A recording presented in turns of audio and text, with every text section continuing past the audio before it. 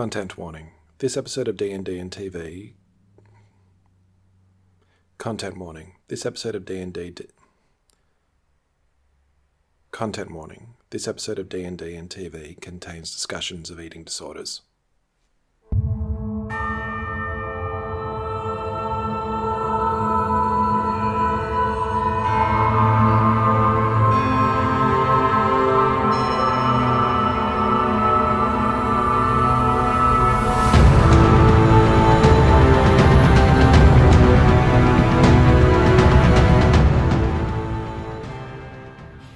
Hey awesome nerds, and welcome to another episode of D&D and TV, the podcast where we talk about shows that we really enjoy, rewatch the episodes, and talk about how some of the themes, concept, and characters can be used in different role-playing games. I am your host, Jeremy, and I am joined by Meek, who is running towards a helicopter trying to catch her friend before she leaves for Paris. Yeah, it's classic. And you know what the sad part about this is, again, not to be spoilers, but like that is not the first or last time that scene is seen in this show. Just with the two with Blair and Serena in particular? Not necessarily Blair and Serena, but just like the amount of times that they are flying off somewhere on a whim. Like that actual, whatever that set is, I think I could describe it verbatim without seeing it again because it's appeared so many times. It does seem like it's a good trope, right? Yeah, it's a trope that people use a lot of the time, usually in romantic comedies. It's interesting to see it in a teen drama. And I think the OC did it a couple of times. There was one where that... You haven't heard of this show? No. I was watching good shows like Gossip Girl. Yeah, see, the OC was actually a show that Josh Schwartz and Stephanie Savage did before Gossip Girl, because we are talking about Gossip Girl, the 2007 series. It's like a practice show. Sure. From Josh Schwartz and Stephanie Savage, the teen drama from 2007, and this week we are talking about episode 13 from season 1, A Thin Line Between Chuck and Nate, which was directed by Norman Buckley and written by Felicia D. Henderson. And this is the episode where Gossip Girl takes pleasure in reporting that Serena has been spotted buying a pregnancy test, and word spreads like wildfire. Oh my gosh, I wonder who Gossip Girl is. Who would do such a thing? That is a good question, Meek, because while we are a spoiler-free podcast, there is one spoiler that we need to get out of the way, because this is revealed in the final episode, and we are rewatching the show with this information in mind. And that information is that Dan Humphrey, Lonely Boy, as Gossip Girl refers to himself, is actually Gossip Girl. Is this investigative journalist of Gossip Girl. And in this one is probably the worst. Actually, you know what? We're going to kick it off. We're going to kick it off immediately because the first scene in this is Gossip Girl having a voiceover and talking about, I can't remember, I think it's like something like whoever sees, it's not about what happens, it's about who sees what happens or something. And it's Serena buying a pregnancy test and someone seeing her and taking the photo and sending it into Gossip Girl. To which Jenny Humphrey, Raggedy McGurchin Waffles,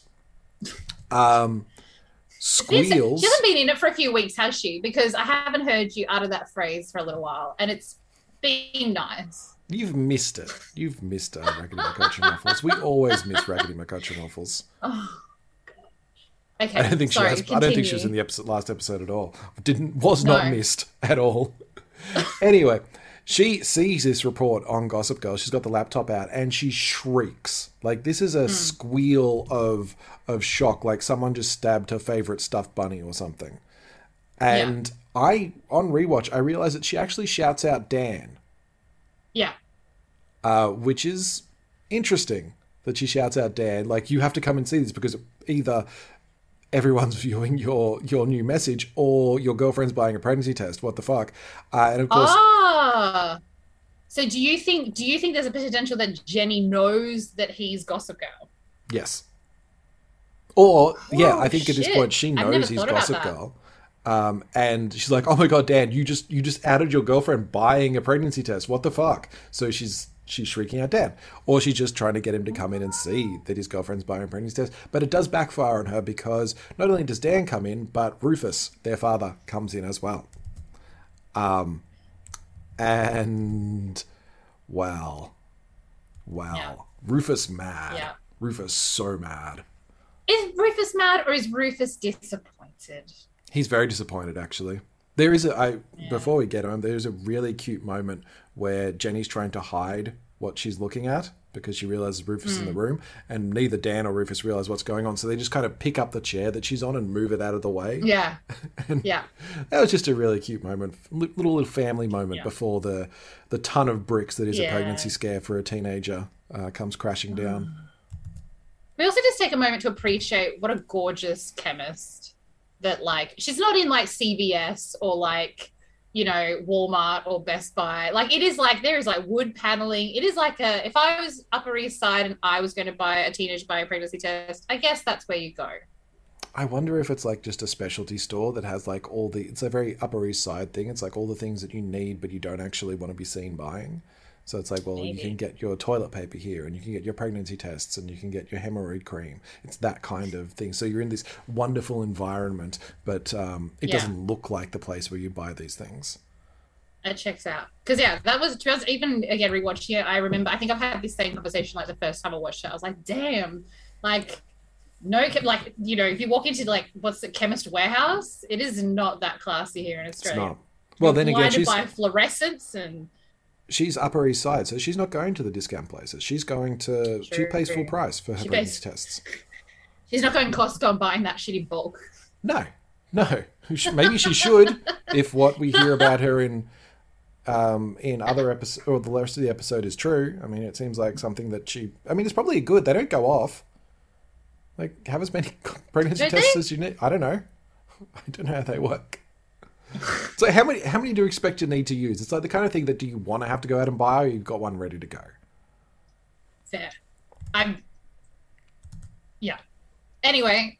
So I enjoy... Don't weigh in any further on that discussion.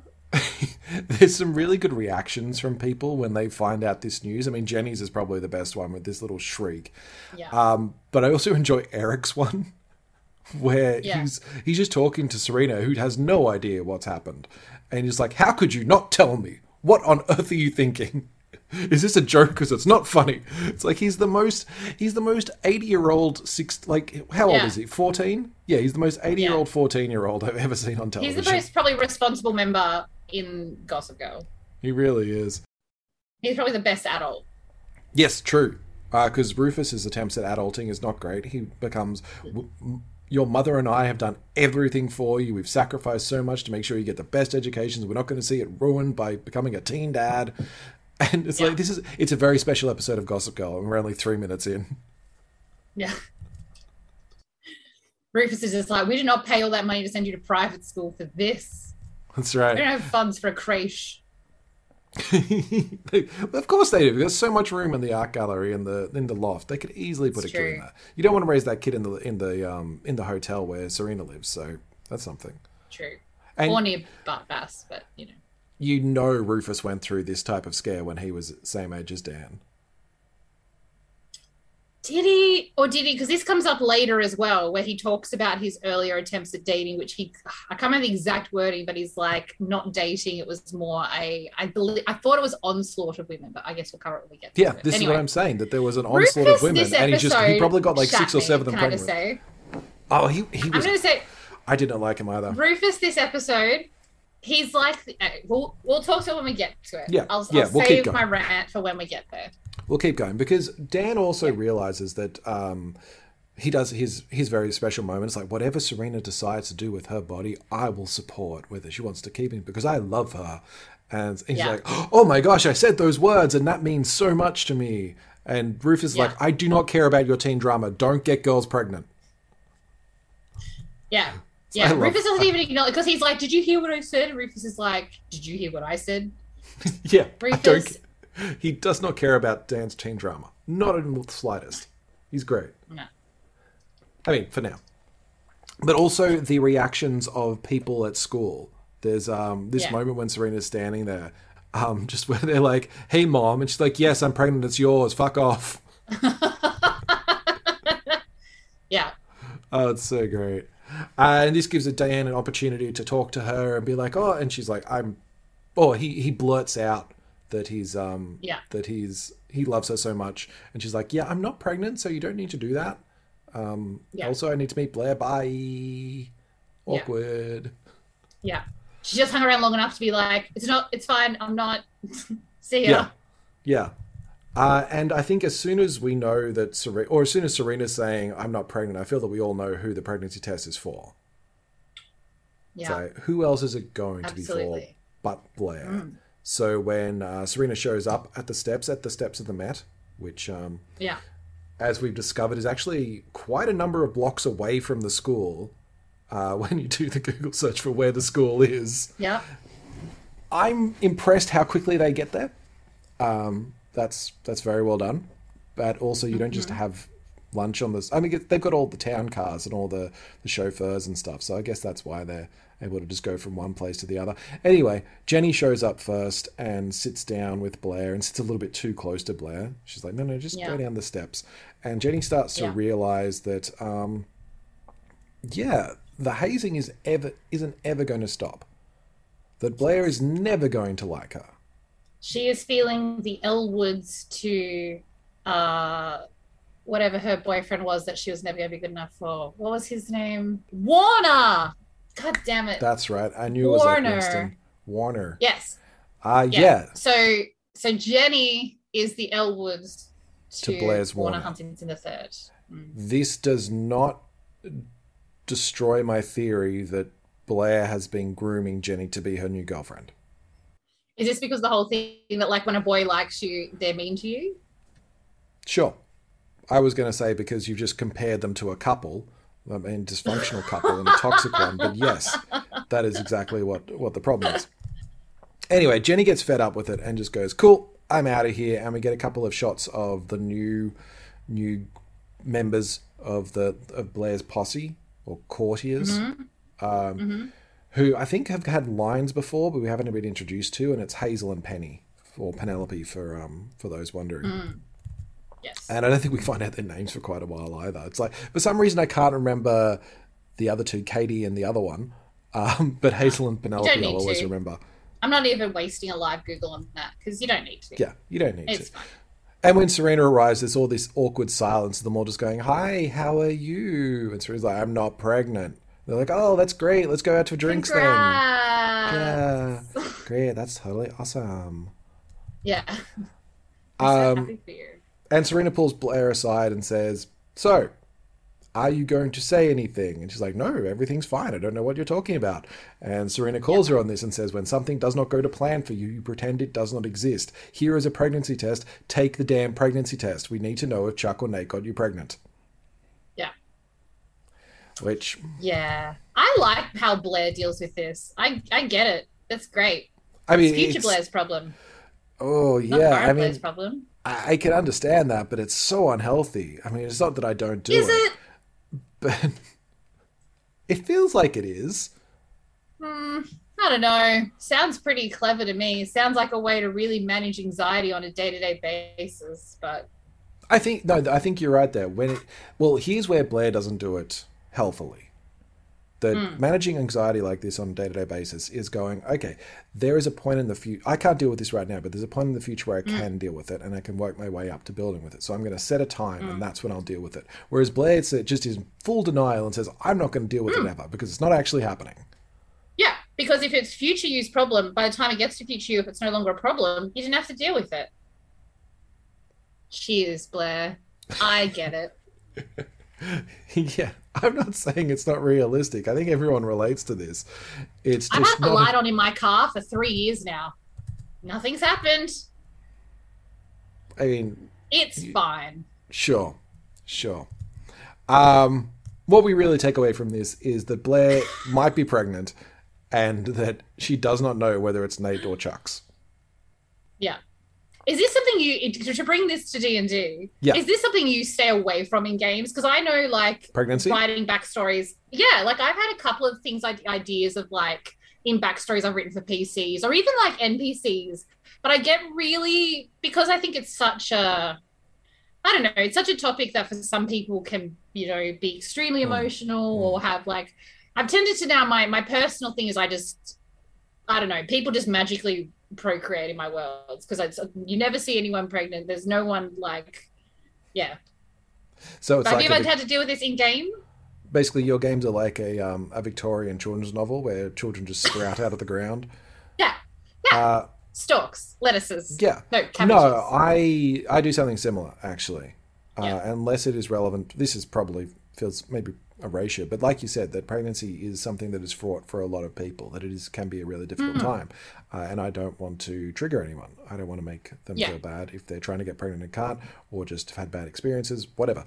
So yeah, pregnancy, unless it's vital for the plot, does not show up in my games. I might have NPCs or something be like, yeah, this such and such isn't available because they're recovering from giving birth, or they're off on maternity leave or paternity leave or something. But that's about it. That's more like a plot reason to get rid of that NPC for a little while, rather than really dealing with the idea of, yes, you're a teen parent. Yeah. But in backstory, always have this story. Yes. Really? See, even in backstory, I'm like, nah, I'm just going to take it out because it just has a different weight. I don't know. I've changed, whole stories based on, but also because I play a lot of bards, right? And unfortunately, bards have a stereotype that goes along with playing a bard because one is high charisma usually. And then like also playing a female bard, I'm like, I just never, ever, ever want a DM of mine to be like, roll for pregnancy. Like, I don't want that in my game. Like, I just don't. I don't want to deal with that in game. You can just assume that there are herbs, magical or otherwise, that are able to work as a contraceptive. Magical item. I mean, isn't this a thing that did exist in our world and the Romans wiped it out? That these were just herbs that were quite healthy and safe and worked as contraception, and the Romans loved them so much that they basically ate them to extinction. No way! I've never heard this before. This is the myth. I'm not sure how accurate it is. We'll get a historian on some point and ask, or just check a history podcast or something like that. Anyway, I just assume that these herbs exist in my world, so that everyone can do whatever they want with whoever want, and they're probably you can get so many magical items in D&D. Surely there's like a magic item out there because like bards exist. So. Yes. Everyone goes bards. I feel that rogues really should be. I 100% agree. To be honest, every bard I have played, despite being like, so my last bard I played like long term, I must have tried at least 8 or 9 times legitimately to like set up a date with someone. And it was always the time where I spectacularly rolled a 1 or a 2. Like every time. And it's Murphy's Law. Yeah. It's like as soon as the person who's really good at the thing tries to do the thing, they're going to fail. And everyone else will just wander through. I remember there was a meme that was going around. It was the standard horny bard, and like a demon shows up, and the party's like, oh, and it's like, "Hi, honey, I'm home," and the bard's like, "I don't even know you," and the cleric goes, "Yeah, but I do. I mean, I wasn't always a priest, you know." Yes. It's like, yeah. See, I love that. Break that stereotype, people. And I think going back to pregnancy and role-playing games, I feel that while it's not an odd one, it's something that players might not want to deal with. They most definitely don't want to deal with it when it comes to people they're fighting. Oh, 100%. Like that's also like NPCs, like 100%. Like even down to bringing dragon eggs into it. It's like dragon eggs are essentially a dragon taking care of baby dragons and their form of pregnancy. And if you're stealing them, you're essentially just taking children from their parents. And that's a whole thing. Regal I'm pretty sure the Mighty Nein campaign, I could be wrong on this, so feel free to correct me. I'm pretty sure Sam's character killed a baby, was it Griffin? Oh yes, a baby manticore. Manticore, that's it. And everyone at the table was like, yeah. What? It like had 2 hit. They needed to kill it because that was the only way. That's it. Because Matt's response is like, it has 2 hit points. It's a baby. Yeah. Yeah. In game, like they needed that manticore to take focus. Like he needed the manticore to focus on him. It's like that's gonna work. Yeah. Content warning for killing baby manticores. I guess. This is why I steer clear from it. I'm like, if you've got you've got a pregnant owlbear or an owlbear with cubs, it goes the fuck away from adventurers. Yeah. It's like, it does not want a piece of them. Because because they're adventurers and murderers. And it's that simple. Yeah. Like, whether they mean to or not, they probably will end up being murderers. And that is pregnancy in D&D, and that is all we will talk on the matter. Because I suspect we will get complaints no matter what we say. Exactly. Yes. And other things. You just cut that whole bit. No, we're leaving that in. We're leaving that in. I feel that that's probably the most we'll actually talk about D&D whole episode. So we're going to leave that bit in. There is the next scene, which we're going to talk about right now. Loving the segues that I've got going today. Where, speaking of Blair and her paramours, she's canoodling with I love Nate. that word. It's a good word. As Chuck watches on like a creeper in the background. Mm-hmm. Did you notice the scarf is back on? So I think you're onto something with your analogy or like theory. I think I am actually onto something in regards to Chuck, but with that, the scarf and Blair's, his love for Blair, when he can't have Blair, he has a scarf. I did notice that every male character in this episode has scarves on. So I think it might be part of the uniform, that you've got to wear a scarf, but Chuck is the one that wears it when everyone else doesn't have to. Because it's his bit of flair and peacocking. But it's, it's very noticeable in this scene, or actually in a later scene. When he's it's spoilers for this episode. When he's fighting Nate later on, it's very clear. They both got scarves on, but Chuck's is very prominent, and it's so true that this is when it shows up. Anyway, that's my theory. He doesn't have it on this scene where he's spying on Blair and Nate, which is I was looking for it and it wasn't there, because Nate's just like, "Hey, come visit my dad in rehab," because that's what you want to do, Blair. Apparently his dad always liked her, so sure. Yeah, which is sad because we probably know the reason the captain liked her is because the captain saw her and her family as a financial scapegoat. Yeah, and Nate apparently doesn't realize that because Nate is a cinnamon roll. Nate is well, actually, that's not true. Nate isn't a cinnamon roll, but he certainly has the intelligence of one some days. Yeah. And Blair spots Chuck being a creeper, and then he kind of does the old roll away from the corner that he's standing against, of turning away without looking. If he had a cape, it would be like... This is more evidence that Chuck is just a vampire in Gossip Girl form. And we get a little... not against this theory either. It's a great theory. I feel that Chuck would be a great vampire character in most situations. Just he's got that right level of brooding and damaged.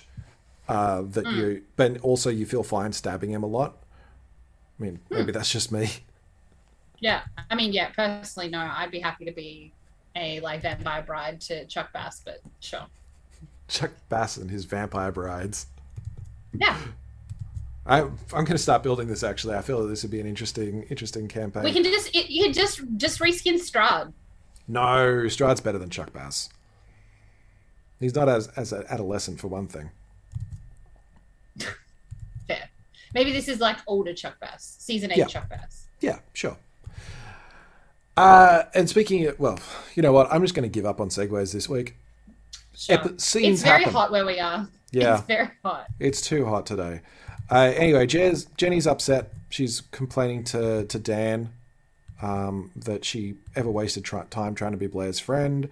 Dan breaks the news to the family that he will not be a father, which I think he says to Rufus, "You will not be a grandfather." And Rufus is stoked. Honestly, this should have been Dan's reaction. Yeah. A little bit of Dan probably would love a little bit of a mini Dan to that legacy in the world, Yeah. Yeah, the less Humphreys having kids, the better, honestly. It would be like Daniel Jr. or some author. It would have an author's name if they'd had a baby. Truman? No, maybe. He's not going to go now. Yeah, but as a first name, that could be that could work. Truman Humphrey. Oh no, because Truman is his first name, isn't it? It's Truman Capote. Yeah. Maybe it'd be Capote. Yeah. Capote Humphrey.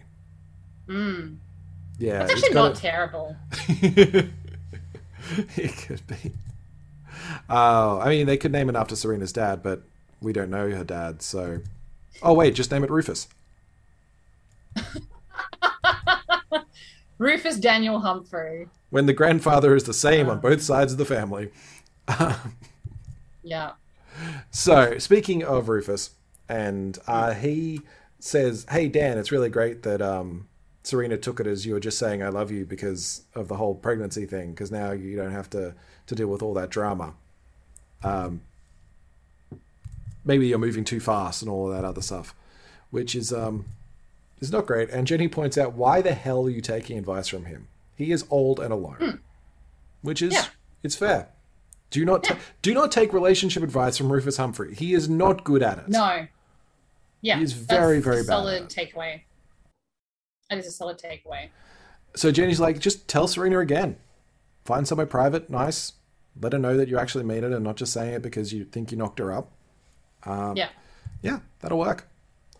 This storyline bugs me. Just the whole I love you thing for the first time. It so frustrates me in teen Why? Sex.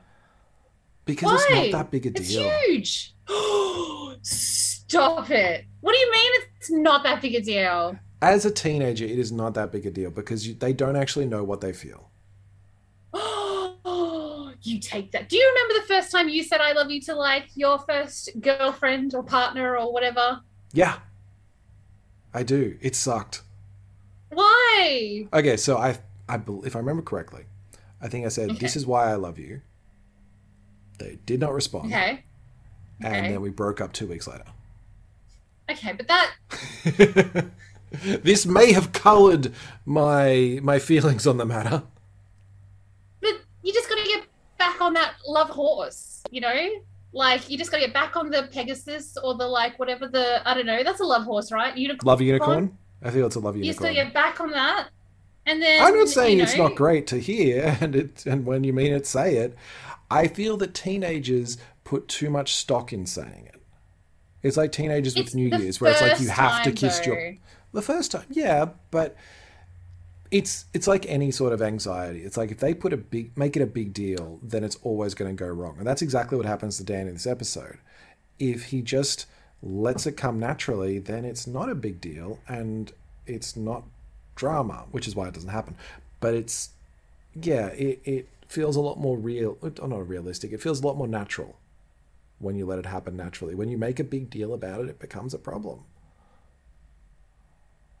I disagree. I think it should be as huge a thing. Every first time, it should be the hugest thing because it's like the most important. I don't know. Whatever. I think we've established on this podcast before, and probably on the dating podcast, which is no doubt to come, that I am a curmudgeon and old and a grouch. So always take what I say with a grain of salt. I feel that Meek's probably the person that will get you better results in this regard. I think I'm too much the other way as well, though. I have to admit, like, I'm the person that, like, people start dating, or, like, I've got, like, friends that have, like, one of my friends at the moment has just mentioned as someone that she might see, and in my head, I'm already like, all right, 2023 wedding, it could be really nice in, like, the Yarra Valley. Mm-hmm. Like, you could go like a November thing. I could book this for like a hen's do. She hasn't even had a day with this person, but I'm like, I'm already there. Yeah. Because on paper, sounds amazing. On paper, it sounds great. And then reality ensues. Yeah, but then love in reality is even better, so. Speaking of reality ensuing, Serena goes to see Blair about this pregnancy test and basically tries to browbeat her into it. And, geez, Blair's just fucking nasty in this. Despite your best efforts to ruin it, I'm actually having a good day, and I don't want anything to spoil it. Guess who asked me to visit the captain with him? I don't know, Nate? Yes! It's like he finally needs me, and he isn't afraid to... Look, B, I understand why you're reluctant to burst your happy bubble, but I'm not giving up. Well, I'm sorry if, unlike some people, I haven't been on the pill since I was 15. Okay, I am giving up. Before you start planning your perfect night with Nate, don't you think you should... I'm not pregnant, Serena! You ever notice that when she's mad, when she's mad at herself, she always takes it out on Serena? Yes. Or to be honest, anyone who's around, because even Dorota can get that. And you reckon? Yeah. This is, and also though, let's be honest, this is what what's her mum's name? What's Eleanor. The Hawkeye's mum's name? Eleanor. This is what Eleanor does too. You get the feeling that whenever Eleanor's frustrated or like running short at work, that Eleanor took it out on Blair. So now Blair's learnt that whenever she just projects it onto other people. Yeah, that tracks. I believe that. It's learned behavior. I didn't think Eleanor doesn't make it okay. I don't think Eleanor's ever taken it out on Blair. I think Eleanor's taken it out on people around her and below her. Ooh, you reckon? Yeah. Okay. Yeah, anyway, she does take... Well, this is the thing, that every time she takes it on Serena, she goes to, you slept around, you ran away, you're a slut, all the kind of slut-shamey things. And a lot of the time it feels like I'm saying this to Serena because I'm thinking about myself. Yes. When she goes with that. Yeah. Because she's hurting herself. It's why her and She Chuck is. are such a good pair. They're just little broken birds that need to just heal in a nest together. Mm-hmm. Because they've got similar vices. And similar vices are what make the best love stories. Sure. Okay. That's in my dating book, that's one of my rules. Share vices that aren't harmful to your health. I wouldn't have said vices, I'd have said damage, but all right, we'll go with vices. That's an acceptable one. So Blair gets all bitchy. I believe Serena leaves the pregnancy test there, or is she still in denial of that? Anyway, Serena leaves and goes to a picnic with Dan in the loft, where he's chosen. This is the moment where I've got her in an enclosed space that's safe and fuzzy and by candlelight, and we're having spaghetti. And unfortunately, Jenny is also in the other room because it's a loft and their doors are actually these massive fold down walls, so everything can be heard everywhere. Yeah. And that does mean that Jenny... Well, there's a moment where Jenny comes in and is like, just getting a drink, and is very clearly spying on them and saying, like, ooh, what's going on now? Has he said it yet? Yeah. This is the moment where I believe them as siblings. Yeah, for sure. Yeah, just that sibling energy. But Dan, very smoothly for once, uses this interruption to kind of swap sides at the table rather than facing her, slide around to the next to her so he can like be all close and intent on looking at her. And it's like, nice moves, Dan. Well done. Yeah. And this allows her to confide in him about all the things going on in her mind of,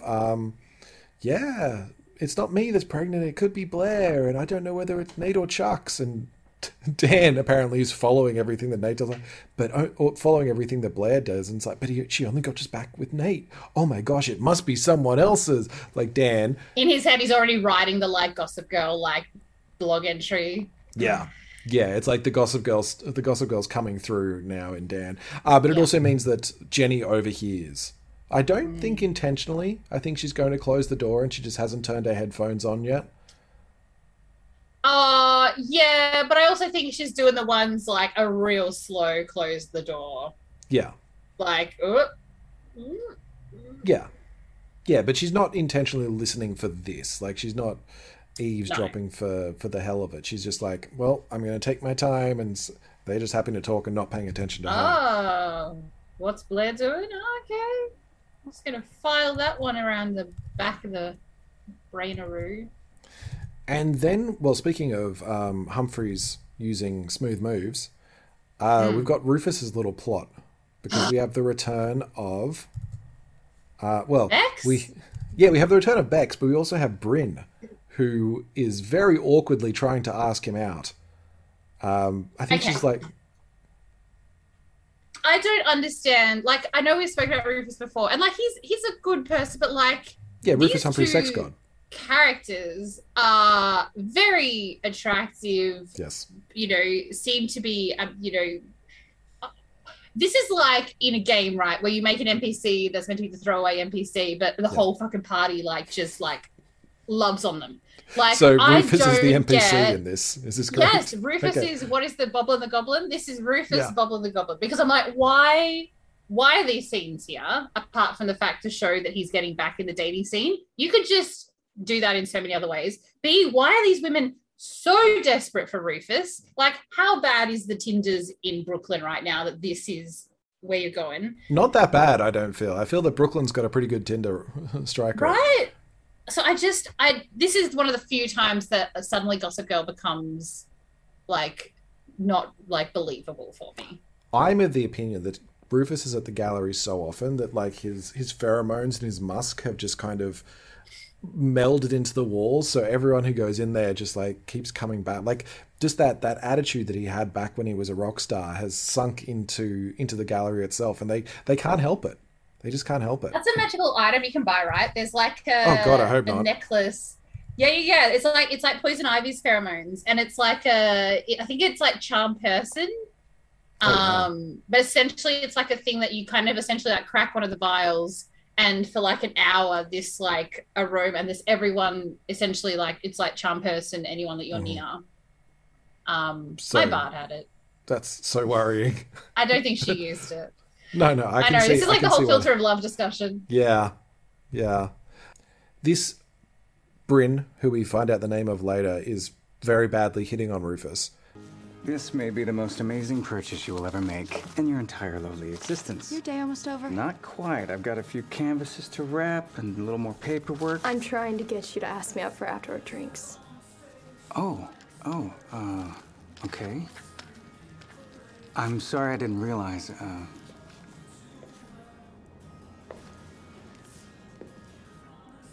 I guess you're not done for the day after all. But when you are, call me. She looks about 19, so it feels like she's just some college kid. They're so much younger. What are you doing, Rufus? Yeah, but he gets a number. I mean, like, no judgment. No judgment. Rufus, I mean, you got to take it. He just lost 2 women, so he needs 2 more women. But he does spot Bex, and I love that Bex's first line is kind of like, remember me? And like, no, it's been 3 months. Like, like 3 months in our world. It's been a long time. We're not meant to remember Bex. Like, who the fuck is that? Yeah. Thankfully, we get a bit of backstory, and we find out that, yes, she was buying stuff for Lily, and now she's looking for more clients. And, that's kind of it. That's kind of like... She also wants to date Rufus. She wants a cut of that Rufus pie. Which she seemed to want originally as well, but was all like, oh, well, your wife. And he's like, yeah, well, the wife's come and gone again. She lives all the way in Hudson. Yep. Can't ever see her again. Well, good. We don't want Allison coming back. No. But we're fine with that. So he gets a date for tomorrow night. It's like the Humphrey men just cannot keep people away, basically. Yeah. It's the Humphrey curse. In the next scene, when Serena goes to see Chuck in the hotel that they both live in, Chuck is in room 1812. Or suite 1812, I should say. Now, do you think this is a reference to Tchaikovsky? Oh, geez Louise. I hadn't even picked up on these details. I mean, it could be a reference to just Napoleon's invasion of Russia. But obviously the Tchaikovsky piece is based on that. But I feel the 1812 Overture was kind of the thing that most people watching this show would like think of in when they see 1812. It could just be just a random number. No, this show is too clever for that. See, that's what the good thing about Gossip Girl, right? It's like, here we are on my like 7th rewatching, picking up on like layers of this like just amazingly dramatical onion. And the thematics, right? It's just chef's kiss. Sure. This is what makes this a mess? Yeah. Masterpiece. Great. No, I feel my word's probably right. I like this in role-playing games. I tend to see little details like that just like little in-jokes for myself. And just be like, yeah, this room's 101. And that's where the were-rat lives, because in 1984, that's where the room where you get tortured, and that's where rats come in the final chapters. And it's just jokes that I enjoy. So maybe it's just someone on the set design being like, yeah, Chuck's like Napoleon. He's a little man. So 1812 is probably accurate for him. Yeah. Or maybe there was a US war of 1812, wasn't there, when the White House got burned? So maybe it's to do with that. I don't know. I feel that there's a moment where you see the room number and it just seemed like it was too obvious for me. Fair enough. Well, as I said, I've never noticed it, but there we go.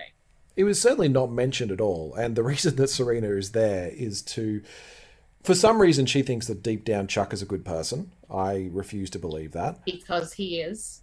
Sure. And I don't know why Serena would think that either, but she knows that Chuck has some sort of weird power over Blair to be able to convince her to do things. Not the sex stuff. Because they're soulmates. Yeah. Sure. That tracks as well as anything in this situation. And he doesn't want to until Serena explains it could be your child that she is knocked up with. Yeah. And I do like that Chuck Bass always uses a condom. Yeah, of course. Like, you don't know where Chuck Bass has been. No. But also, Chuck Bass probably doesn't always know where he's been either, but, you know. So he is very... Like, I appreciate that Chuck Bass, of all characters, is the one that is like, no, I will always be sexually safe. Yeah. It's like, 100%. He's very sex positive. Way to be a role model, Chuck. Well done. Yeah. This is the only time I'll ever say those words. Go, Chuck. He does then slut-shame Blair a little bit by pointing out to Serena that... Hey, because he's hurt. Because he's hurt and he's acting out. I'll agree with that. See? That's why they're soulmates. Fine. Team yep, I will say they're soulmates. I will not have any problems with that. Okay.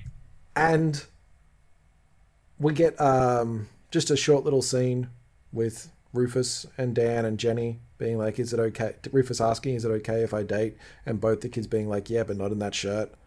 It just feels like, okay, cool. We're hanging shit on Rufus, which is fair. He's not being the best dad ever this episode.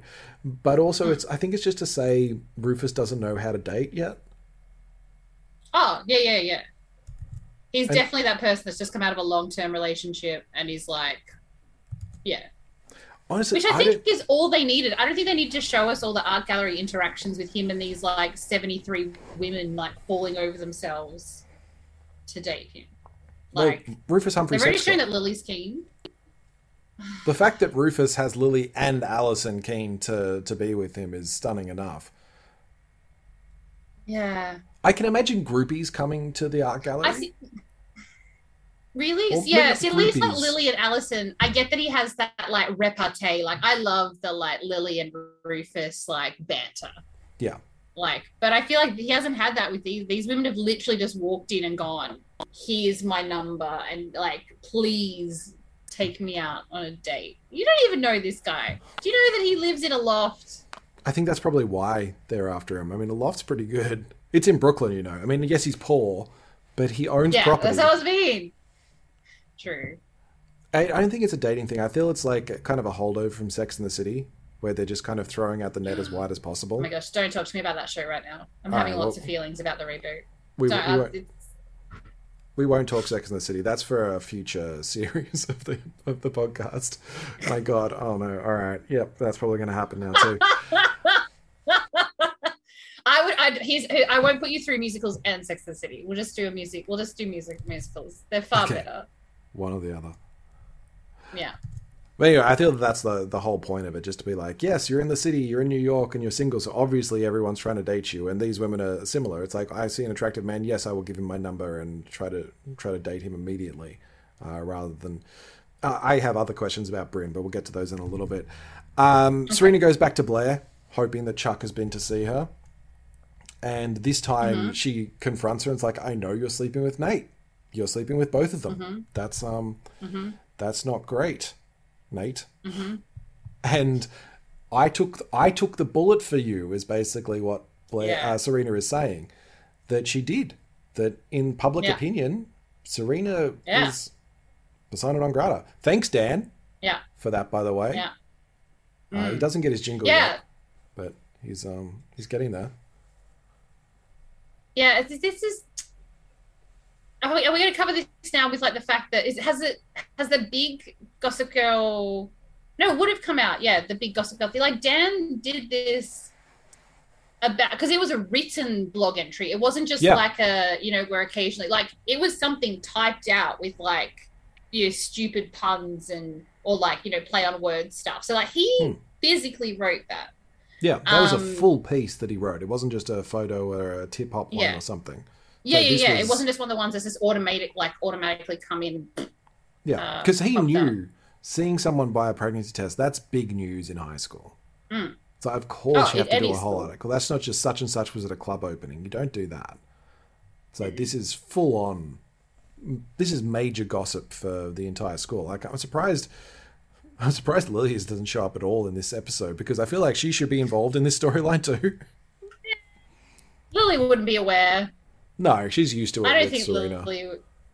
Yeah, she's like, oh, again, no stress. Yeah, it's like I know you're being We've been safe. down this route before. You would have told me probably by now, so I know there's nothing wrong with this. It's fine. Yeah. And Eleanor shows up just in the middle of Serena and Blair's massive fight and wonders what's going on. And I like Serena's comment of just ask Blair. Her story's always better than mine anyway. It's like her version is the more entertaining version. It's like, I like that they're very aware of who the other character is. Yeah. And then there's the moment after Serena leaves where Eleanor's talking about just kind of checking in with Blair. Is everything okay? And points out that she heard her in the bathroom the other day trying to hide the vomiting. Oh, no. Which makes you think that we're going to go down a Glee route. What? You know, because in Glee, because the head cheerleader gets pregnant in Glee. And then that's actually like the storyline because she was part of the abstinence club, but then she got pregnant. Right, that makes a lot more sense. And she actually was pregnant. And then she gave birth to Bohemian Rhapsody. Anyway. I must not have seen. I must have blocked out a lot of Glee. I thought it was an interesting one because I didn't see it as part of the pregnancy storyline. I saw it as Eleanor checking in on the bulimia storyline. That she's worried about. Oh, yes, I agree. But also, like, that's what Eleanor thinks. But you as a watcher, my first thing was like, oh, someone's morning sickness. Yeah. Like, maybe she really is. Because to be honest, up until that point, I've always been like, Blair's fine. Like, you know, there are lots of reasons that women can be late for different reasons. She's fine. And then when that gets mentioned, I was like, oh, baby. No. See, as soon as I heard that, I was like, no, she's spiraling because she doesn't know what to do, Ray, Chuck, and Blair. So she's doing what she does when she feels like this. And that's when the bulimia strikes. That's when she starts binge eating and purging. And I think Eleanor's got it spot on, and she does point out that. You know, I think, Jeremy, what you're showing me here is that you are a savant at this show, and for as much as I love and have studied this show, you are just such a natural at dissecting this masterpiece that we should all I'm so glad that your knowledge has now been welcomed into this. It's just making it a richer community, is what I'm saying. What I'm getting is that all the Gossip Girl characters need therapy. And the only one, who was drama? That's true. The only one that's actually gotten therapy is Eric, and Eric, being the most mature character in the cast, makes perfect sense. That's actually another. You're just proving my point that you are like a natural at this topic. Yeah. Eleanor says, "Well, maybe Blair, you go visit your father. Get out of school. We're not going to worry about school. Yeah, go to France. Obviously having a tough time right now if this is a problem, if bulimia is raising its head again. And Blair's like, no, I'm going in the summer. That's fine. I'm fine now. And then she does. Yeah. She goes and takes the test. Yeah. Which is not great because she says, I'm not pregnant. I command myself not to not be pregnant, which apparently works because she's not pregnant. When she picks it up, I'm pretty certain she may be picking it up by the wrong end. I mean, really, it doesn't matter. If it's your own, I don't think it really... I like that as soon as she discovers she's not pregnant, she calls Serena and apologizes. And it's very clearly the anxiety causing her to lash out at Serena. As soon as it's gone, she remembers friendship. And they say the key words, clean slate, which is their forgiveness words, it seems. Yeah. This actually gets her to stand up to Chuck as well.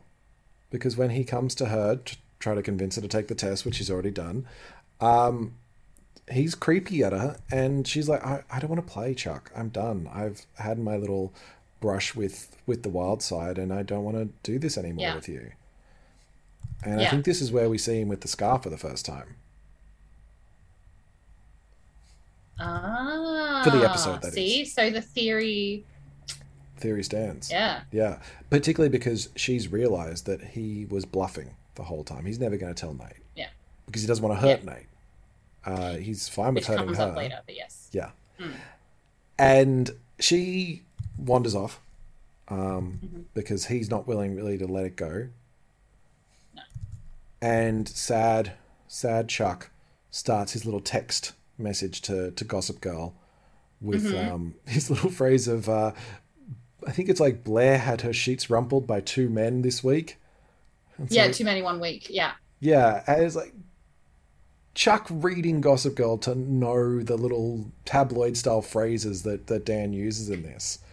Yeah, this is also why later on, like, you can tell that Chuck and Dan are, like, going to be frenemies. Oh, yeah. Yeah, like, because they got their minds work the same way. It's just Dan doesn't... Yeah. Dan hides it better. Yeah. Yeah. See, Chuck is everywhere. Speaking of Dan, actually, he's off on a picnic date with Serena. And I just want to point out, Dan, that there are other types of date. That you can have dates where you're not just presenting food on a blanket. I feel like that's very him. It's very rustic, very homely. Yeah. He's still weird about it all because he's trying to explain the whole love thing. Yeah. And he's so bad at it. Because it's important, but continue. But he's so bad. He's so bad at it. Because he's a teenager. Like, I remember rehearsing the first time I said I love you. Like, rehearsing it in my head for, like... Yes. Probably hours. And, like, planning where, like, the location and when. And, like, even then, like, so I was on a ferry in Sydney on the harbour and I was waiting for a particular point because we were on a holiday. And I wanted a specific, like, vista. And how did it go? I hope it went well. Yeah. Awesome. Yep. It did. Yeah. See? But I feel like that if I start to, then I just come across as braggy because, I don't think Dan's put that much thought into it. And I feel this is a good example of anxiety. I mean, we're doing a therapy podcast now. It's not about D&D anymore. That's what D&D really is. Let's not be honest. Let's be honest. That every interaction with her suddenly becomes this. This has to be the time to tell her. This has to be the perfect time to tell her. It has to be like this, or it's not going to work. It's like every single time he's on edge and overthinking it, and it's just that moment when her lit paper blows away and like someone saves and she runs up and goes, "Oh, I love you, thank you so much," and Dan's like, "Oh my god, she just says it so easily to some random person." Yeah. And I can't even say it to her. It's like, oh, get over it, Dan. Just, it's a phrase. When it's said that way, it is very clearly just a phrase. Like when you're like, I love brownies. It's like, that doesn't mean I want them every single... Anyway, it's a whole thing with Dan because this is clearly going to be his thing for the episode. But the moment was ruined because of a gust of wind. I feel that he then takes out his anxieties and his... passive aggressiveness on Blair by sending Chuck's text to fucking everyone. Like, this is another Gossip Girl blast. Well,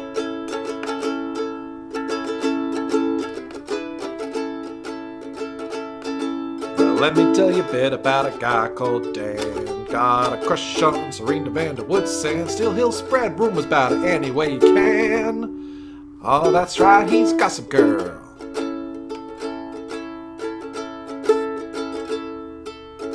Don't know if you heard, but Dan is poor. He hangs around the rich kids, sometimes socks him in the jaw. But that ain't enough, so he calls one a whore. Oh, that's right, he's Gossip Girl.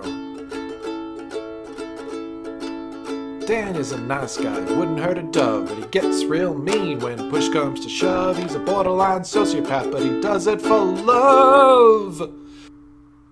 That's right, he's Gossip Girl.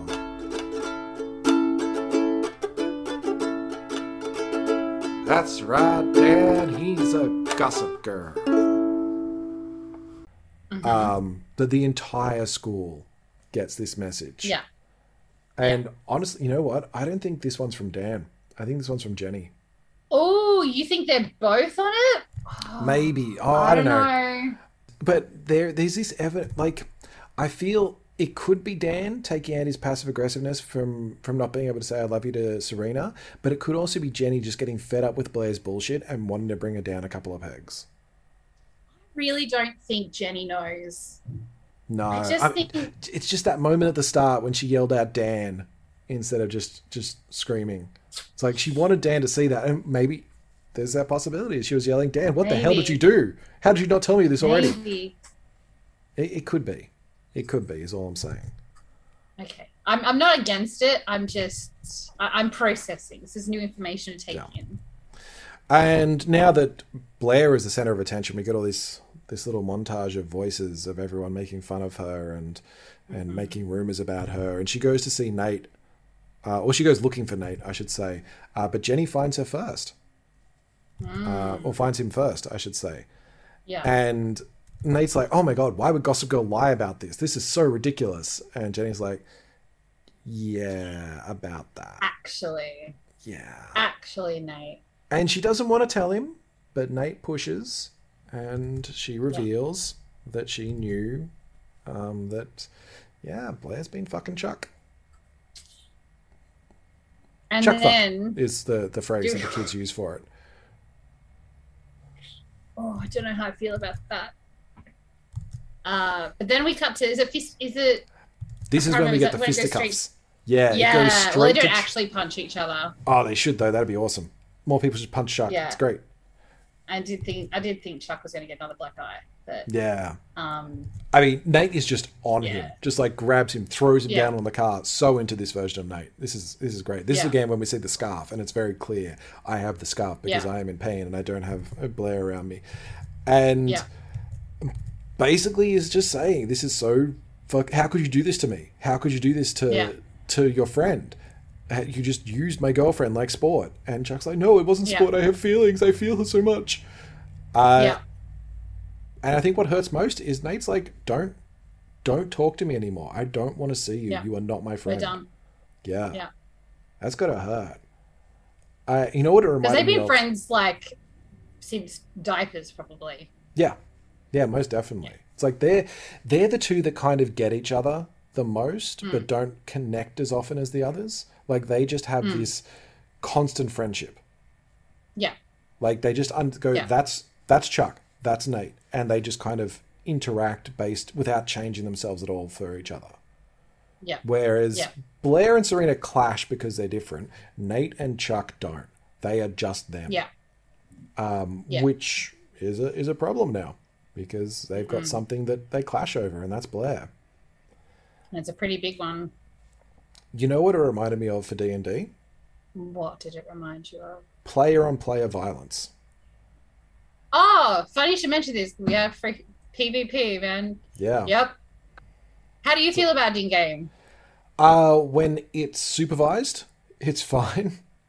When it's the dungeon master actually setting them against each other and the players like, oh, this is going to be cool. Like, I'm totally going to take your character to town after this kind of thing. That's fine. When it's because the players don't get along and they're taking out on each other's characters, no, that's not acceptable. That's not cool. But certainly in character, player on player, PvP, I think it's fine. Yeah. I think it works. It's difficult a lot of the time because you start to wonder why would these people continue traveling and adventuring together if they hate each other so much. But a limited amount, I'm okay with. Yeah. What about yourself? Yeah, I find when I run games for younger people, I pretty much it's just a black and white rule of there is just no PvP because otherwise it would just end up with a battle royale like every week. Yeah. So I have a closet rule for my younger players that there is just no PvP. But I don't know, I think even in game, I guess it's I'm okay with it as long as there is consequences or follow up. I find it a little bit frustrating if there's PvP, if your players that decide to attack each other for whatever reason, but then everyone's just really cool with it. It's no. You just lobbed 3d6 damage at this person you've been traveling with for a month. There would be conversations to be had, or there would be follow up to that. You're not just going to be nah. Ha ha ha! Youthful shenanigans. Yeah, like if it adds to the role play, I guess, dynamic, then I'm totally down with it. If it's just for the sake of like, I want to test this out, then I'm like, no. I agree with that. But then as a DM, I have the same standing as you. Like, as long as people are doing it in character or in role play, that's fine. I have a soft way of doing PvP. It's I guess a mini dungeon that I'm working on where they walk in and you basically have everyone make a saving throw, and whoever gets the lowest, like you split the party in half basically. Whoever gets the lowest gets drawn into the floor, which is like this big ice thing, and their reflections pop up and then fight the rest of the party. So cool. You get to, and you just have them roll. Like, they do it all. They get to fight each other. Yeah, that's cool. Well, see, that's a good way to do it, that you can get that. People can do that without it being... Because then there's no... Like, after that, it's clearly like they've been possessed, or like it's not... Like when Yasha, Mighty Nein, you know... I remember, like, Yasha was controlled and was, like, attacking everyone. And obviously the party afterwards are like, no, you're all cool. Like, we get it. It wasn't you. So I feel that's... Yeah, that's a cool way of doing it. Thank you. I'm still not sure how exactly how it worked. Originally I was going to have one side pops down and they both have to fight each other, but it doesn't really hurt as much.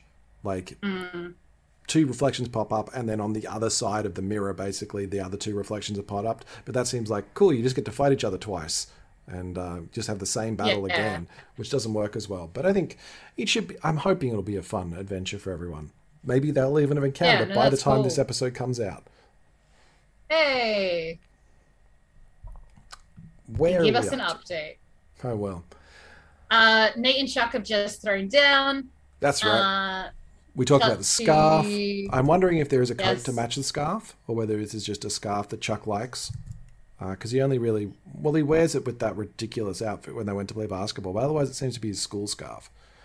Yeah. And Nate, returning home, discovers Blair's there, and he is furious. Oh, he's like, no, I'm done with you, Blair. I cannot believe that you lied to me. This has been... It's so interesting because... I felt so bad for what I did, and then...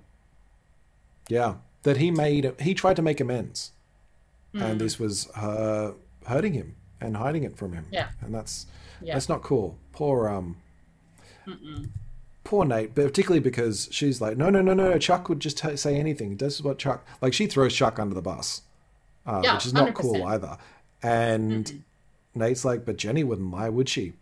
And then he's like, and then just needs to be like, dude, you know, this isn't anything about Jenny. Don't bring her into it. Like, Nate, you poor unfortunate soul. Of course she's going to just ruin Jenny now. Like, oh, yeah. He's going to ruin everyone. She's going to ruin the world if she can. This is peak Blair lashing out at everyone around her. She's the Tarrasque in this situation. It's like the world will end because Blair is upset. And I love that that Nate's like, so I'm going to ask you to leave. And Blair's like, no, I want to talk. And he's like, cool, I'm going to go. Yeah, you stay as long as you want then, buddy. Yeah. Yeah. You know it's bad when it's your house and she asks you to leave and you do. And unfortunately we get back to the gallery and find out that Bryn has returned. I think because Rufus didn't call her, and points out her lines like something like, at the risk of being forward, I'm actually here to ask you out. I've been dared by my friends. I'm like, seriously, are you 13 or something? Is this... Yeah, I know. This is what I mean. Who are these women? And why are they interested in Rufus? My notes they say should be out looking for some like real jock, like, I don't know, just some suit bro. Not Rufus. Yes. Yeah. Ugh. Yeah, I think that's accurate. I can't tell if I actually looked this up or it's in the episode, but I've got a note here saying that she's actually 22.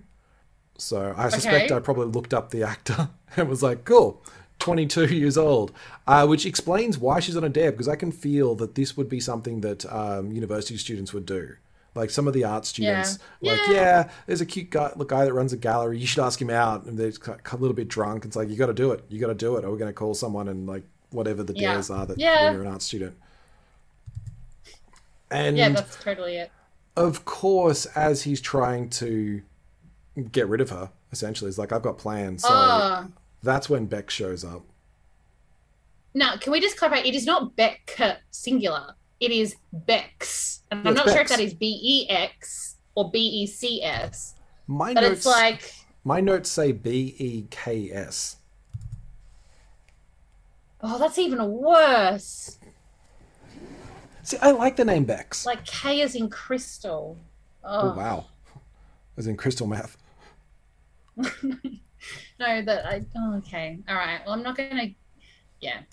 Look, I've come up with bad NPC names as well. Like, let's not, I've also noticed I have a running record of like alliteration in my NPC names. I am like entirely guilty of pretty much all my NPCs are alliteration names because I love alliteration and that's my flaw.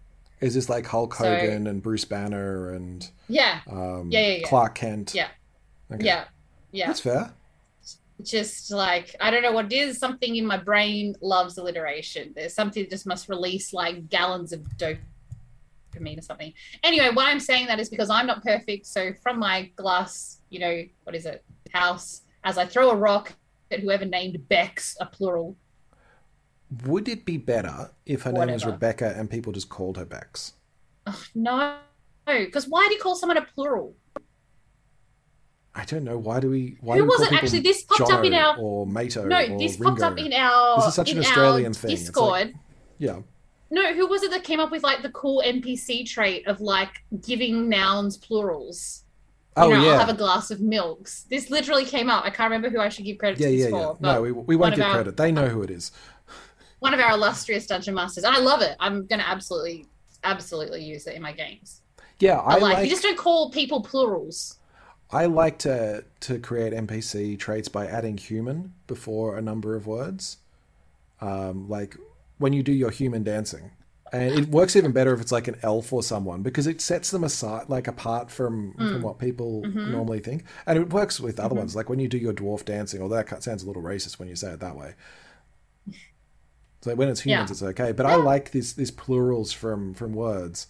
It's like, do you have the boxes? And it's like, I have a box. It's like, yes, the boxes. Yeah.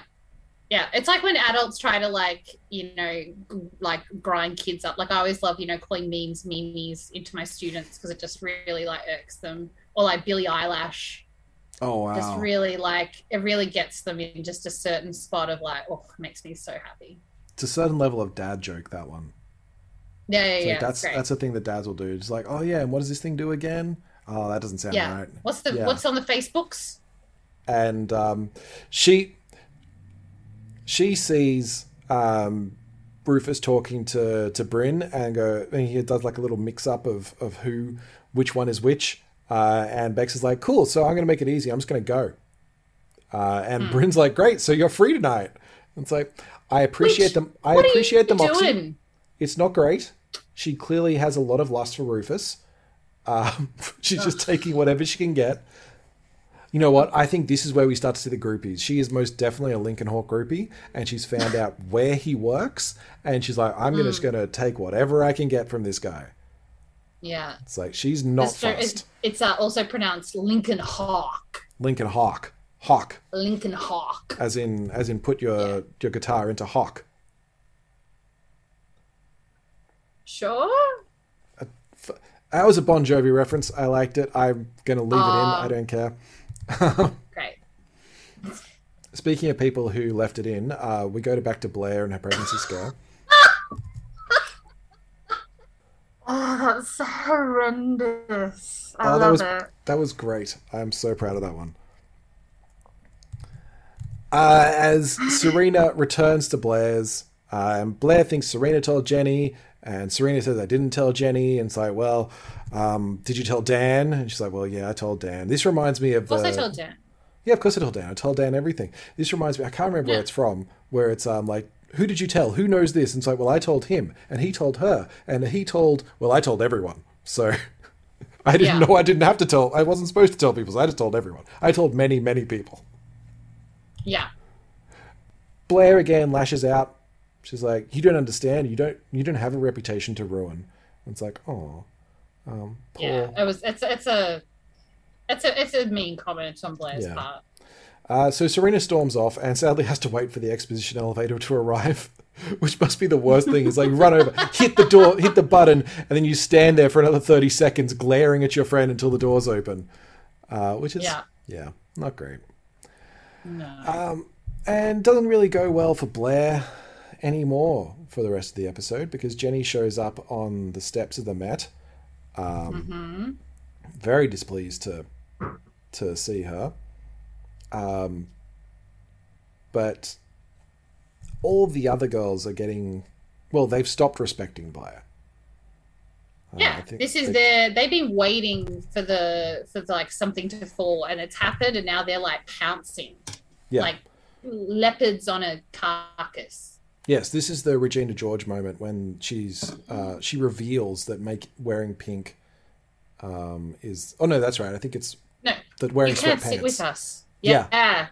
So that's just a stupid rule that we made up. It's like, this is the hinge is starting to come off the door. Yeah.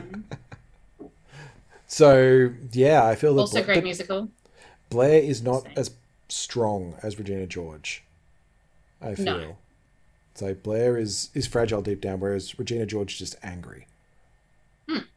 Yeah. As essentially the court, the posse, I don't know if we can come up with another word for them, the hive, abandon. I like hive.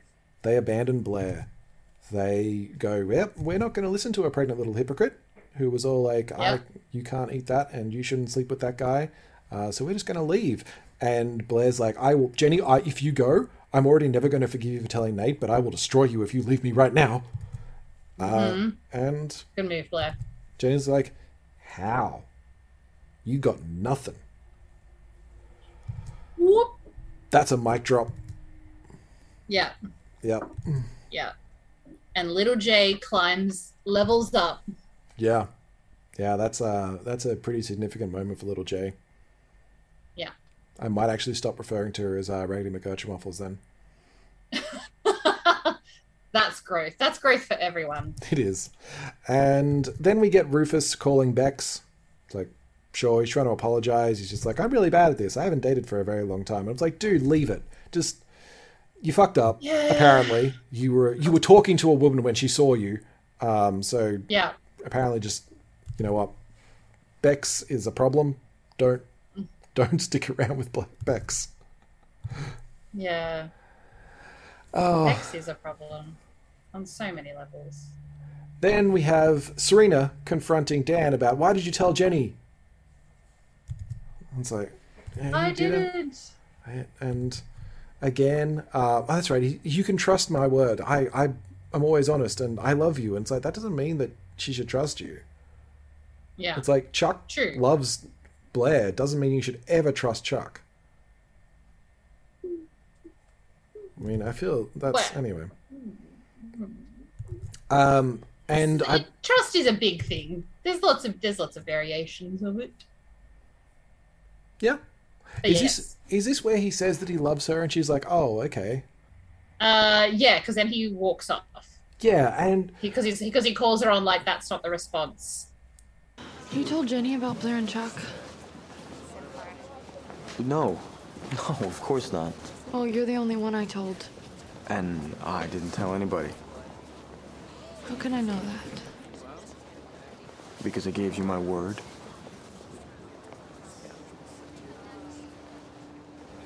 Because I love you. What?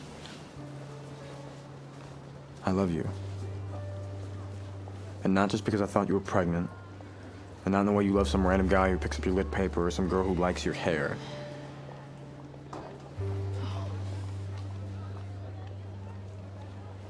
Okay. Okay.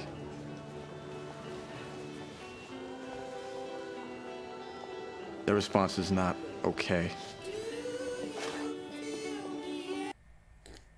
Seriously, Dan can go get fucked. He is being the worst in this episode. Like, everything he does is just... He's putting his heart on the line. Yes, but except that she may not be there yet, Dan. Yeah, okay, so this is the only thing where Dan went wrong, is that Dan should have done a bit of recon first to see if they were at mutual I love you stage. I mean, he also shouldn't have sent out the blast about Blair. That's his little bit of these are two separate issues. Okay. I'm not standing up for Dan. I'm not standing up for Dan. I'm not Team Dan by any way, shape, or form. But I am Team Love.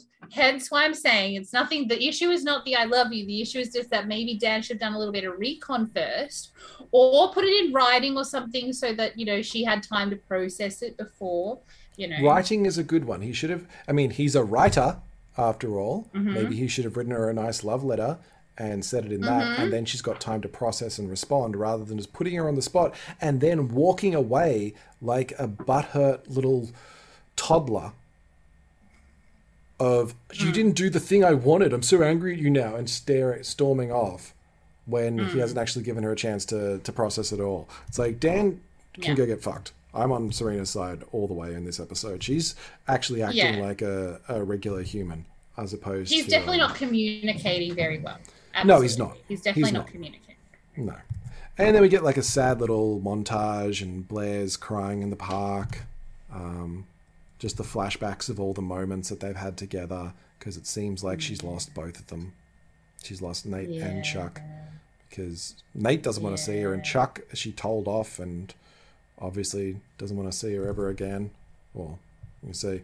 I like the little montage because we get a nice piece of music and then it cuts to Eric listening to said piece of music before Serena interrupts. Very cute. Great cinematography. Kind of says, I'm the worst. He said these nice things, but I can't trust him because obviously he broke his word. And Eric points out, little siblings listen to older siblings' conversations. That's just how it rolls. I have listened to your conversations many, many times. And I like the way he says it, like so matter-of-factly. It's like, what has he heard? Yeah. What has he heard from Serena? Like, she's had some interesting conversations. The fact that he's like, what do you mean you didn't even realize? Like, I wasn't subtle about it. Like, oh, she was high. It's fine. This is during her pre-down phase. Yeah, this is her party girl phase. And he does also point out that one of the reasons why she's feeling uncomfortable about it is because of Lily. That regularly hears guys say, Lily, I love you, and then they get married, and then they get divorced. And that's happened a number of times, which I'd like to see. I want to see some of these men in Lily's life. I want to go back and... stick in the series, and you do. Oh, good. We'll try. So only another 7 seasons to go. Yeah. Only 7 seasons before I meet one of... maybe Eric's dad. We'll see. Yeah. So Blair, super sad, heads to a Norman Rockwell painting and finds Chuck sitting at the bar, just drinking. And he's like, congratulations, you've ruined all of my relationships and now I'm stuck with you. Yeah. And then, he can go fuck himself for what he says here. Yeah. Well, okay. Yes, he can, but remembering he's hurt, and who is he protecting at this stage by being like, why being so mean to... You just watched Moulin Rouge recently, right? What does Satine do to oh my gosh, Christian to protect him? She lies to him about... She can let's try and reword this. She convinces him that she doesn't love him, so that he won't be hurt. Yes, perfect. When she dies. So what? Yes, okay, but I didn't need that part. But Chuck is being mean to Blair to convince her that he doesn't love her because he's trying to save his friendship with Nate. Oh, but he does love her. I see. All right, that makes more sense. I thought that he was still just angry at her and he was pushing her away because all right, that makes... Okay, because he's trying to save his friendship with Nate. That's understandable. Yeah, because, like, bros before hoes a little bit. But also, like, he's been friends with Nate, like, since. Yeah.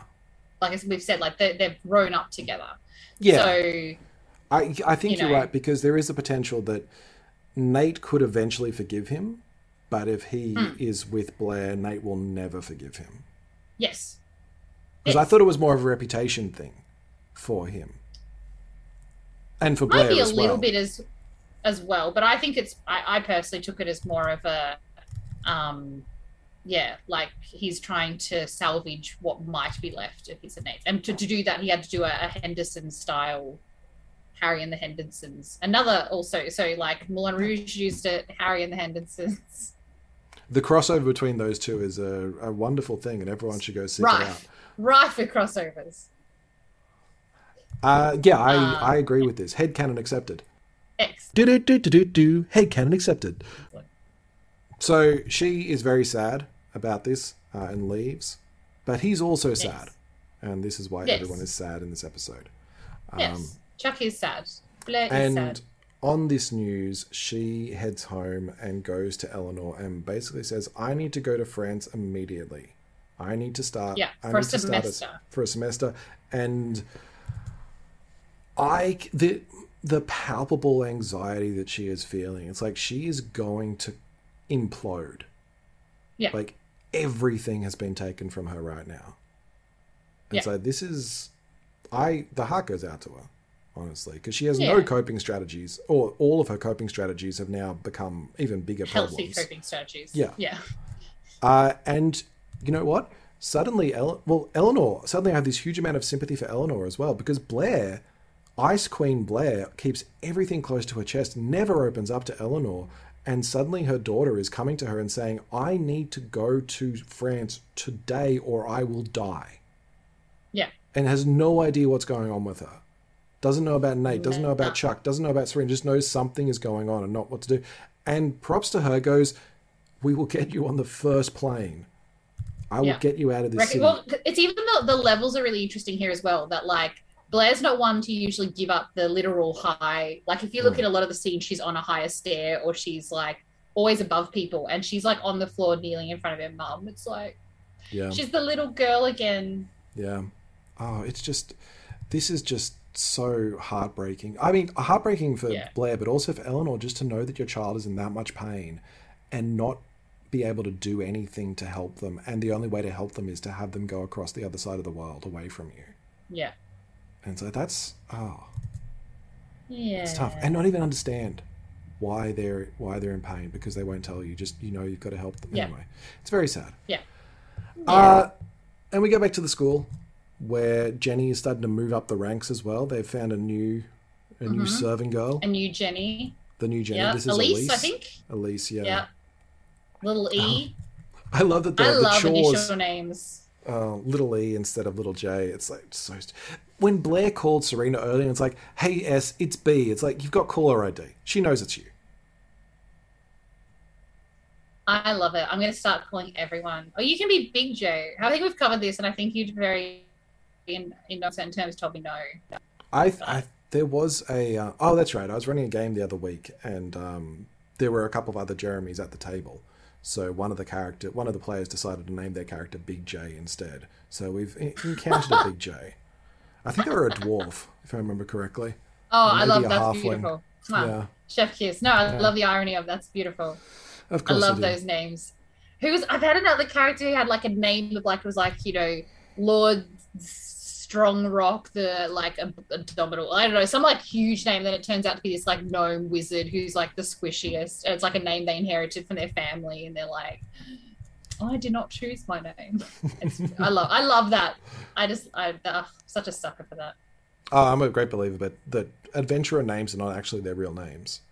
That adventurers' names are the ones they choose for themselves when they want the bars to sing about it. So you always pick like a really cool name or something that fits. I was speaking with Dante from Arkenforge for a little plug for Arkenforge there, and he was saying that he always names characters after something about them. So like the archer will be called Arrow. Yes. And it's just this little thing about them. And then you have, what is an arrow? An arrow is really sharp. An arrow goes really fast. And you kind of build the character around that. But I can see that of what the characters themselves would do. That they're like, no, my hero name is Arrow. My superhero name is Hawkeye, kind of stuff. And that's the name that everyone knows them by. But their real name's like Reggie. Or something. Yeah, I love it. I'm so down with that. I love that. And my last character had. There you go. Otherwise, we'll never get through this episode. No, it's fine. Okay. We'll save this for.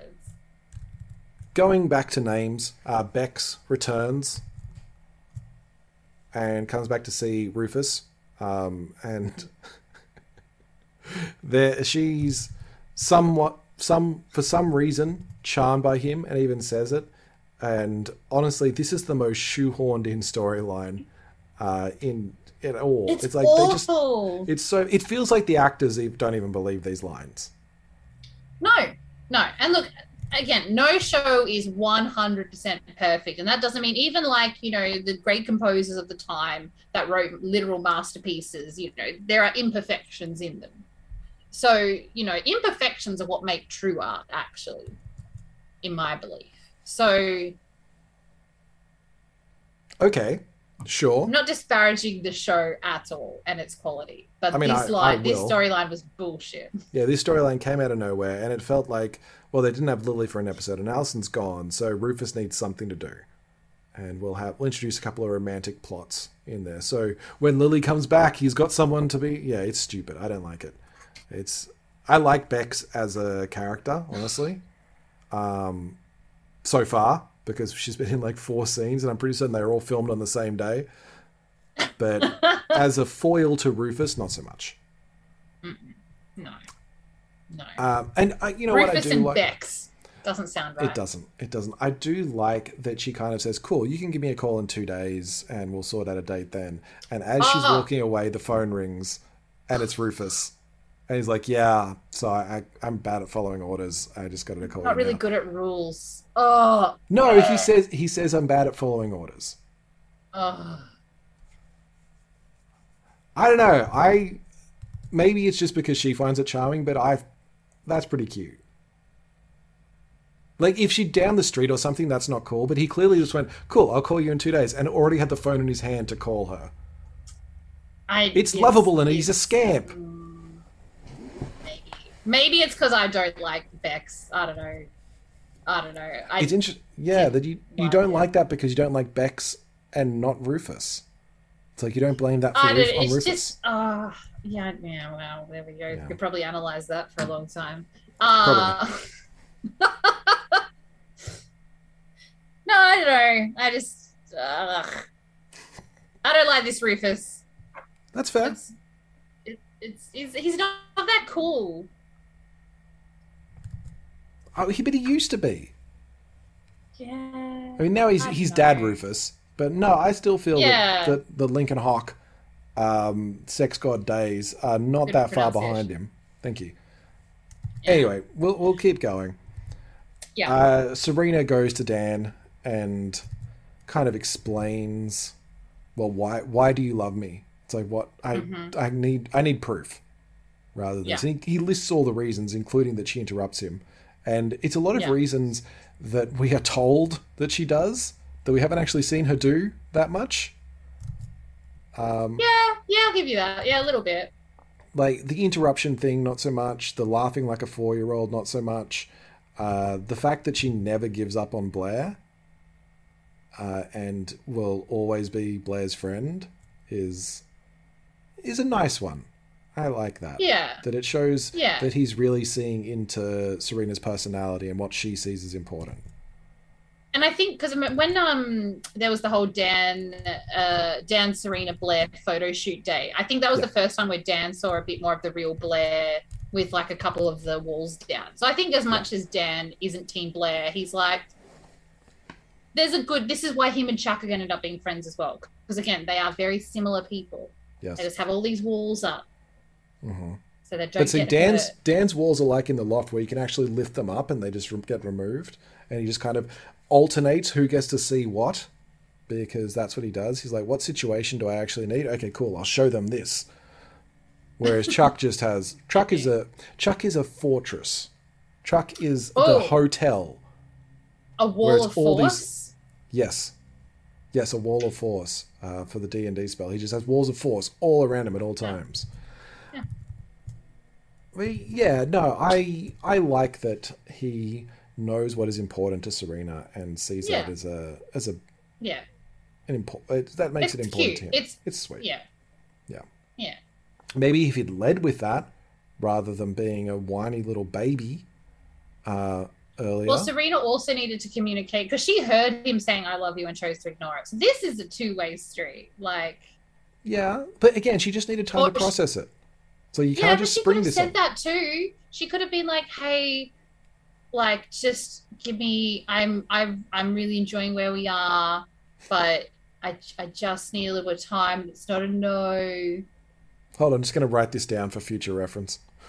No. Communication is what it all comes down to. Communication is what it all comes down to. Yeah. I mean, it seems so simple when we say it. I'm wondering sometimes whether writers believe this or whether they just know that poor communication creates drama. Well, that too. But yeah. Oh well. No great relationship broke down because of too much communication.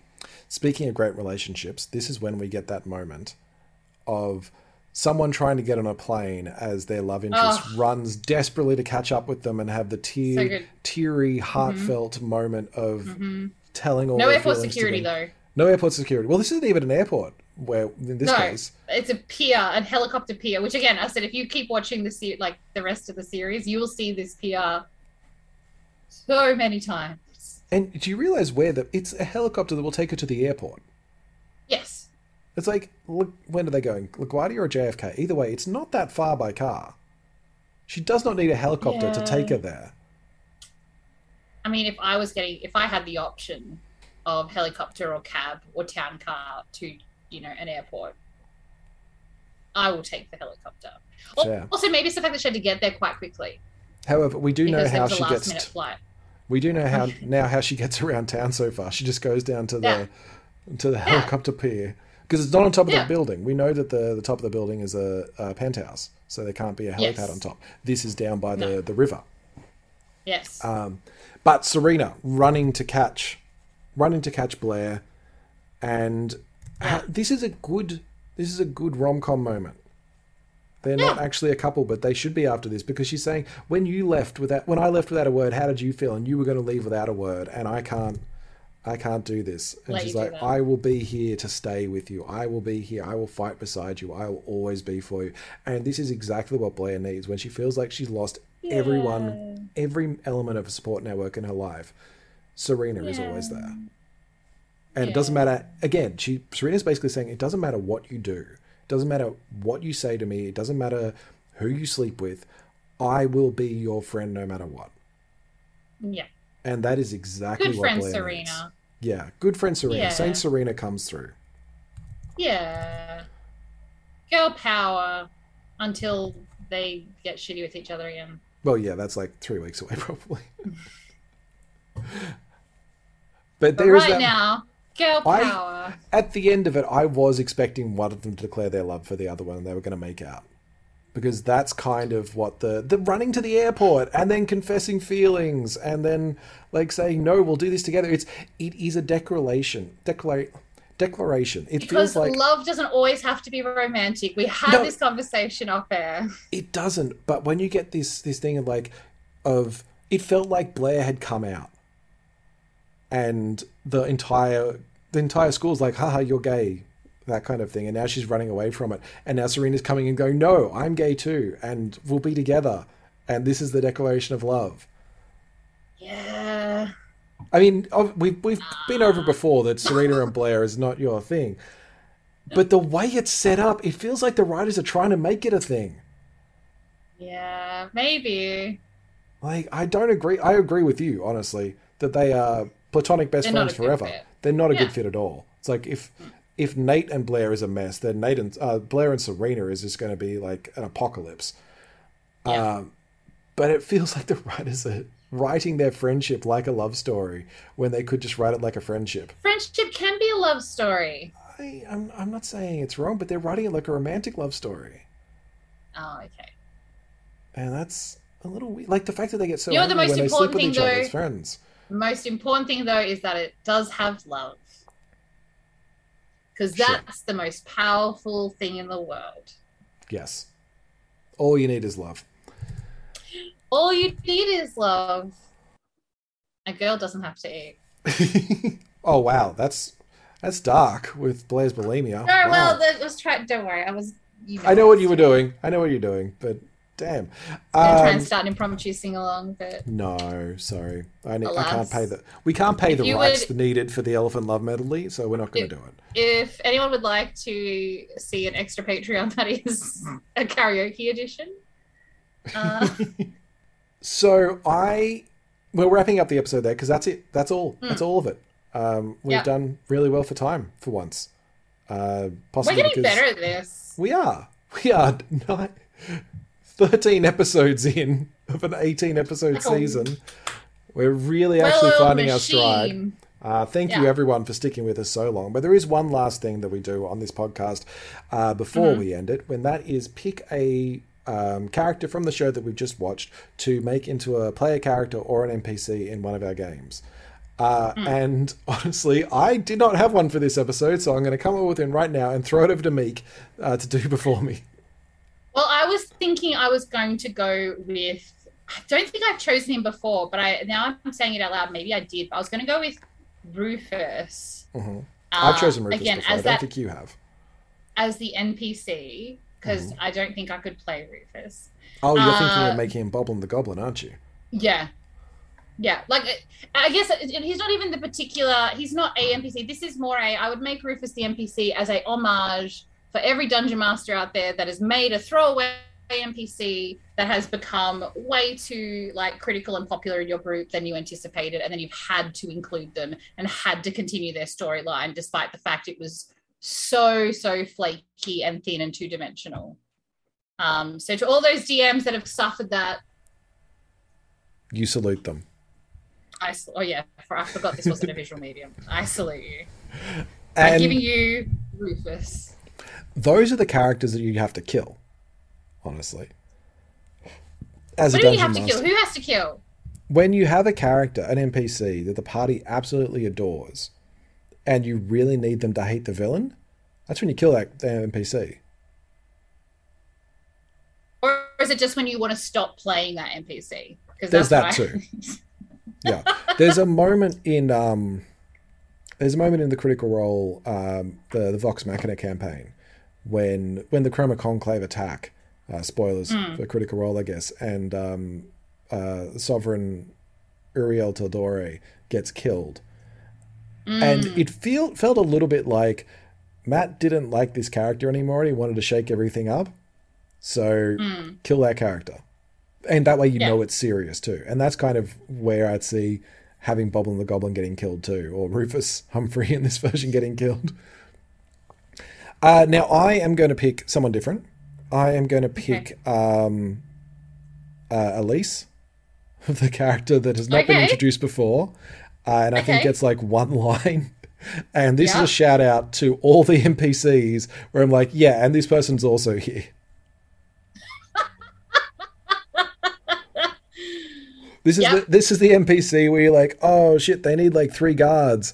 I guess I've got names for 2 of them, but I need another one. All right, yeah, they're there, and they get a line. And you're like, no, it's okay. You're like, sure.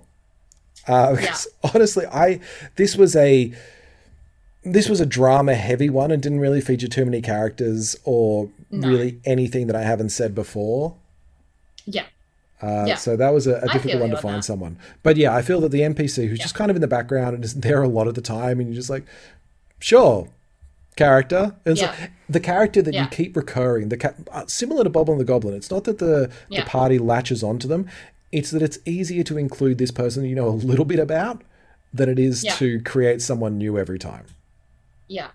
The narrative conduit. Yeah. Like I do feel like having a DMPC that does travel with the party for certain times is good to just be like, oh, you need narrative? Here, let me give it to you through this character. Yeah. It's very handy. Yeah. So that is the episode for this week.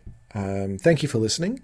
You can subscribe to us on Apple Podcasts and Spotify, where you can leave us reviews as well. If you really want to, there is a Patreon. So if we get 5 subscribers, then we have to do a Moulin Rouge episode. Was it, Meek? Was that right? I think it's just musicals in general. Like there's just so much, unless it's going to become a series, in which case, I mean, I've got so much for us to go through. Yes. So head over and subscribe. I haven't set it up of how much it is, but any subscriptions will get you the rewards of musical episodes. Or if you just want to punish someone else and then force them to listen to it, that's also like, we'll take spite donations. It's true. That's fine. If you just want to spitefully, you know what? If you want to give us money and by that I mean give me money to do spite-filled musical episodes of D&D and TV, please do. I would hate it if you did, so do it. We double dare you. Yeah, double dare you. If you just want to hassle us on Twitter, the podcast has a Twitter account, which is @DND and TVPOD. The same for Instagram. But if you want to send emails and say how amazing it is, then it is DND and TVPOD@gmail.com. Meek, where can people find you online? They can find my Wordle updates on Twitter at @blushing_bard, or if you want to see some actual D&D content and like, I don't know, other stuff that I do, Instagram @blushing_bard. But check out my Wordle score. Are you Wordling? I don't even know what Wordle is. Okay, I'm gonna fill you in off there. Anyway, if you're into Wordle, check it out. My Twitter is now just a dedicated Wordle account. Wonderful. Best way to really help us, apart from Wordling, I think this is how it is. Tell your friends. If you got D&D friends who are into random shows like Gossip Girl and the other ones, please share us with them. If you just like listening to us talk and banter on and bullshit for an hour and a half or longer, 3 hours in most cases, recommend us to them as well. But until next time, stay safe, be kind to yourselves, and may all your hits be crits.